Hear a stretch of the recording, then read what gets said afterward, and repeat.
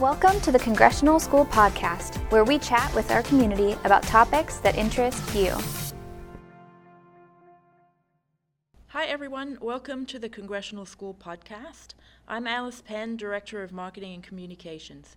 Joining me today is Carlos Hernandez, middle school science teacher for grades 6 and 8. Welcome, Carlos. Hello. So anyone who knows Mr. Hernandez will know that one of his passions is gardening. He loves the outdoors and he's led many student learning activities in the gardens on our campus. Today he's going to talk about the benefits of getting children involved in gardening, and he's going to talk about the different types of gardens and what types of things will thrive in our local planting zone. So let's begin with the benefits of gardening. So to begin with, Mr. Hernandez, tell us about some of the benefits that gardening has for children. Sure. Thank you again for inviting me to do this. Gardening is just awesome. There's so many different benefits of gardening. For example, gardens gives kids and adults some hands-on learning about real, physical, tangible things in front of them. Also gives them a good appreciation for good nutrition, healthy food. Gardening can be integrated into just about every subject, including math and science, social studies. I mean, in math, you can practice estimating the number of crops produced, subtracting by the actual numbers yielded. In science, you can do all sorts of different experiments with the soil, the amount of light, the amount of water, and really have the students kind of go through the scientific method. For social studies, you can explore agricultural geography by having students maybe research area where crops grow best, and then maybe kind of plot that on a map. So for example, we tend to think of like peaches coming from Georgia. Most of our bananas tend to come from like Ecuador. So things like that. In the arts, of course, you can go outside and do still lifes. You can actually get some of the products that are harvested in the actual garden. So for example, things like celery stalks, potato ends, lettuce heads. You can practice making like printmaking. You can hollow out gourds and make musical instruments. So it really just kind of depends on what it is that you like to do. But the main benefit of gardens for everybody is that, especially with children, it teaches them environmental stewardship. Gardens are a great way to bring the community together. And children tend to like, or they're willing to try foods, or more likely to try those foods if they actually grew them themselves. Sounds amazing. So if someone's decided they want to get into gardening, let's say they're just getting started with gardening, one thing to think about is the type of garden they want to have. I live in an apartment with a balcony, and I've got a small container garden. What are some of the different garden types and some of the considerations that someone should make? Sure. Well, there actually is all types of different gardens that you could do. So the first thing to think about is, what kind of space do you have available for growing those plants? Couple things to considering when you're planning out a garden. You can do a container garden, which actually would work really well for your small space. Right. I've got a little bit of a container garden going in my area as well. Usually you just find some kind of, receptacle, like a pot, or if you want to get into the recycling part, you can use old milk jugs I've seen containers out of. But a good container garden is going to have some pots and assorted containers. These are great for growing things like lettuce, any kind of greens, peppers. I've even seen summer squash being done on container gardens. Hanging baskets are really good for berries, small herbs, and tomatoes, specifically the cherry tomatoes, because you can actually get those to grow upside down in hanging baskets.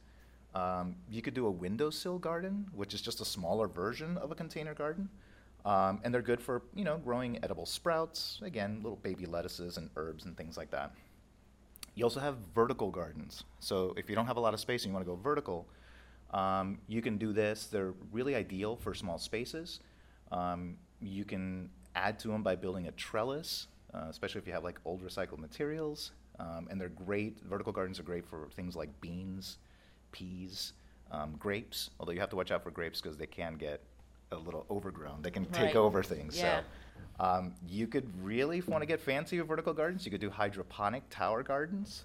You can incorporate fish into it. That's a little bit more on the... Sounds very ambitious Yeah, for a that's beginner. on the ambitious end, Yeah. correct, yes. There's all sorts of different ones too. So let's say that you actually have a good space, and you've decided what kind of garden you want. You could start with something like a butterfly or a pollinator garden. So what you need for this is you're going to need some host plants and some flowering plants. And what I mean by host plants is there are certain species of butterfly that will only lay eggs on a very specific type of plant. So for example, monarch caterpillars, you'll find those on milkweed. So the reason that the monarch caterpillars lay their eggs on the milkweed and the caterpillars eat the milkweed is that, I don't know if you've ever seen milkweed, but it has kind of this like milky substance whenever you break the leaves off. It does, yeah. It's actually very bitter. Okay. So the reason that the caterpillars eat that is that when they metamorphosize into butterflies, of course, they're kind of a bright orange color. Mm-hmm. And things in nature, they're usually bright colors. Say either I'm poisonous or I taste bad. Yes. Well, the monarch butterflies taste bad. Now, I haven't eaten a monarch butterfly. I'm just Right. telling you, just from... We just assume. Assuming, yes. But they have done experiments with birds that have been raised in captivity versus those in the wild. Yeah. And the ones in captivity will take like one quick bite of a monarch butterfly and immediately spit it out. Okay. So anyway, you're going to have to think about that kind of stuff. So if you want a specific kind of butterfly, you got to think, what kind of host plant do I have for the caterpillars? And then you also have to have some, good flowering plants for them. Another thing that you could think of is if you just want to do like an herb garden, things in this area that grow really well are things like basil, thyme, oregano, mint. Do be careful with mint, though, because that's another one that can get out of hand. Sage is another one. Then you can do cilantro, and if you let it go to seed, you can get coriander. But it tends to do better in the fall. It doesn't like it if it's too hot. So maybe if you have a shady spot, that might be a good plant to do. Of course, with vegetable gardens, there's so many different types of veggies and fruit that you can grow here. Man, there's so many things. I kind of feel like I can grow more varieties of veggies here than I can when I lived in Florida. But I'll talk about some of those in a little bit. Okay. You can do cutting gardens. There's nothing better than having fresh cut flowers in your house. Anything from black-eyed Susans do really well here. Coneflowers, zinnias, cosmos, and roses. These are great additions to a cutting garden because these flowers do really well here. You can also do an urban bird habitat garden. Oh. So what this is that these gardens provide kind of like an oasis for bird species in the area. In DC alone, there's about 300 different bird species. Now, some of them live year-round, some of them are seasonal, some kind of migrate through. But the three main things if you're going to provide for birds is you just got to have food, water, and shelter. 3 good plants for an urban bird habitat garden would include something like a black hawk viburnum. This is kind of like a dense, twiggy shrub. It provides a nesting shelter for birds in the spring and in early summer, and then it produces these little black and blue fruits in late fall to winter, so the birds like to eat those. Wax myrtle is another good bird tree to have. It's kind of this like grayish berries that grow on the shrub. There's like 40 different species of birds that actually eat this. And then, of course, purple cone flowers. A lot of people call them echinaceas. That's actually the scientific name.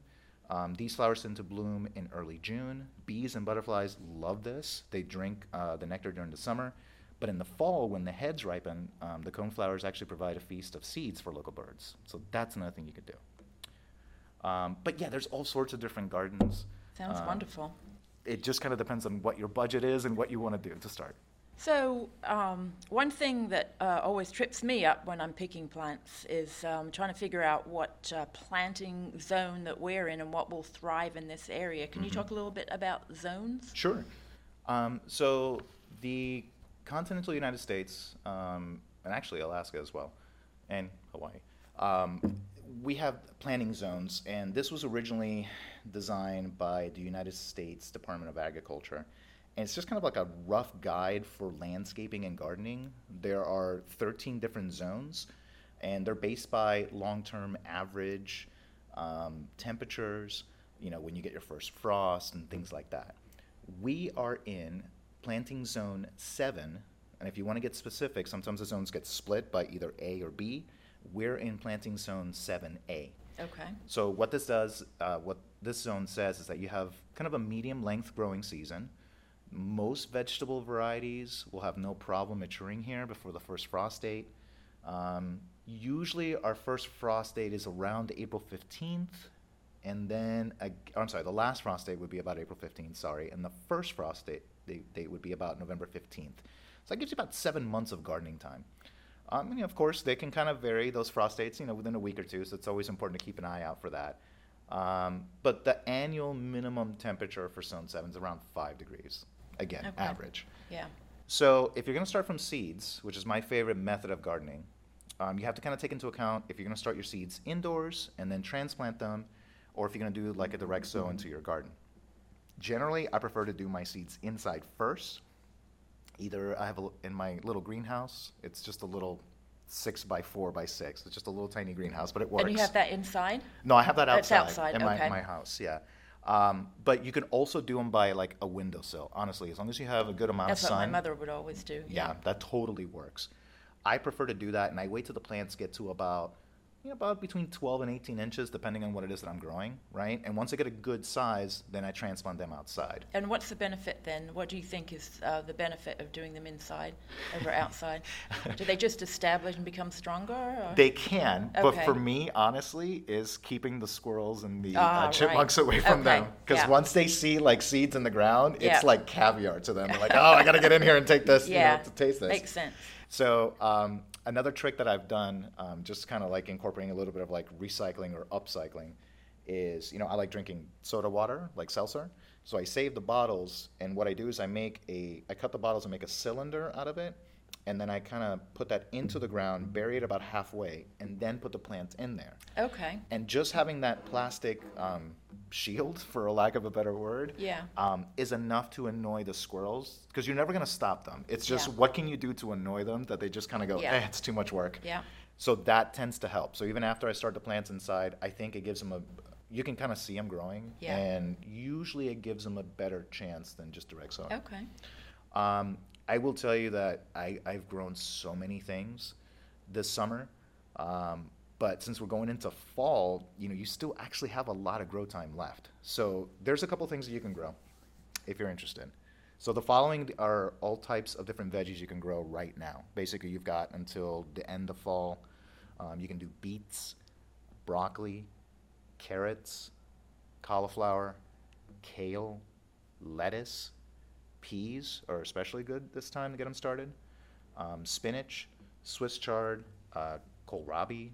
You can do onions, radishes. Any of those you can still grow. Oh, sounds great. Yeah, over the summer, I'm still like harvesting. I have so many tomatoes right now, but I was able to get 2 types of potatoes. So I was able to harvest red and Yukon Gold potatoes, corn, a ton of different tomato varieties.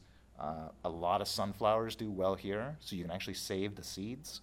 And what I do is I take the seeds and I put them in a brine of salt water overnight. Okay. Then I dry them out in a paper towel, and then you just roast them in the oven, and they're a great snack. Oh, They're sounds really lovely. good.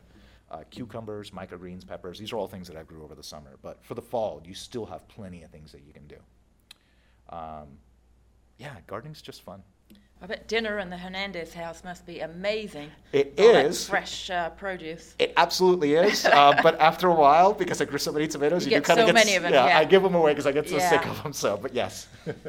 Well, I hope you have enjoyed this conversation about plants and gardening. If you have any questions or are curious to learn more about gardening, feel free to reach out to Mr. Hernandez.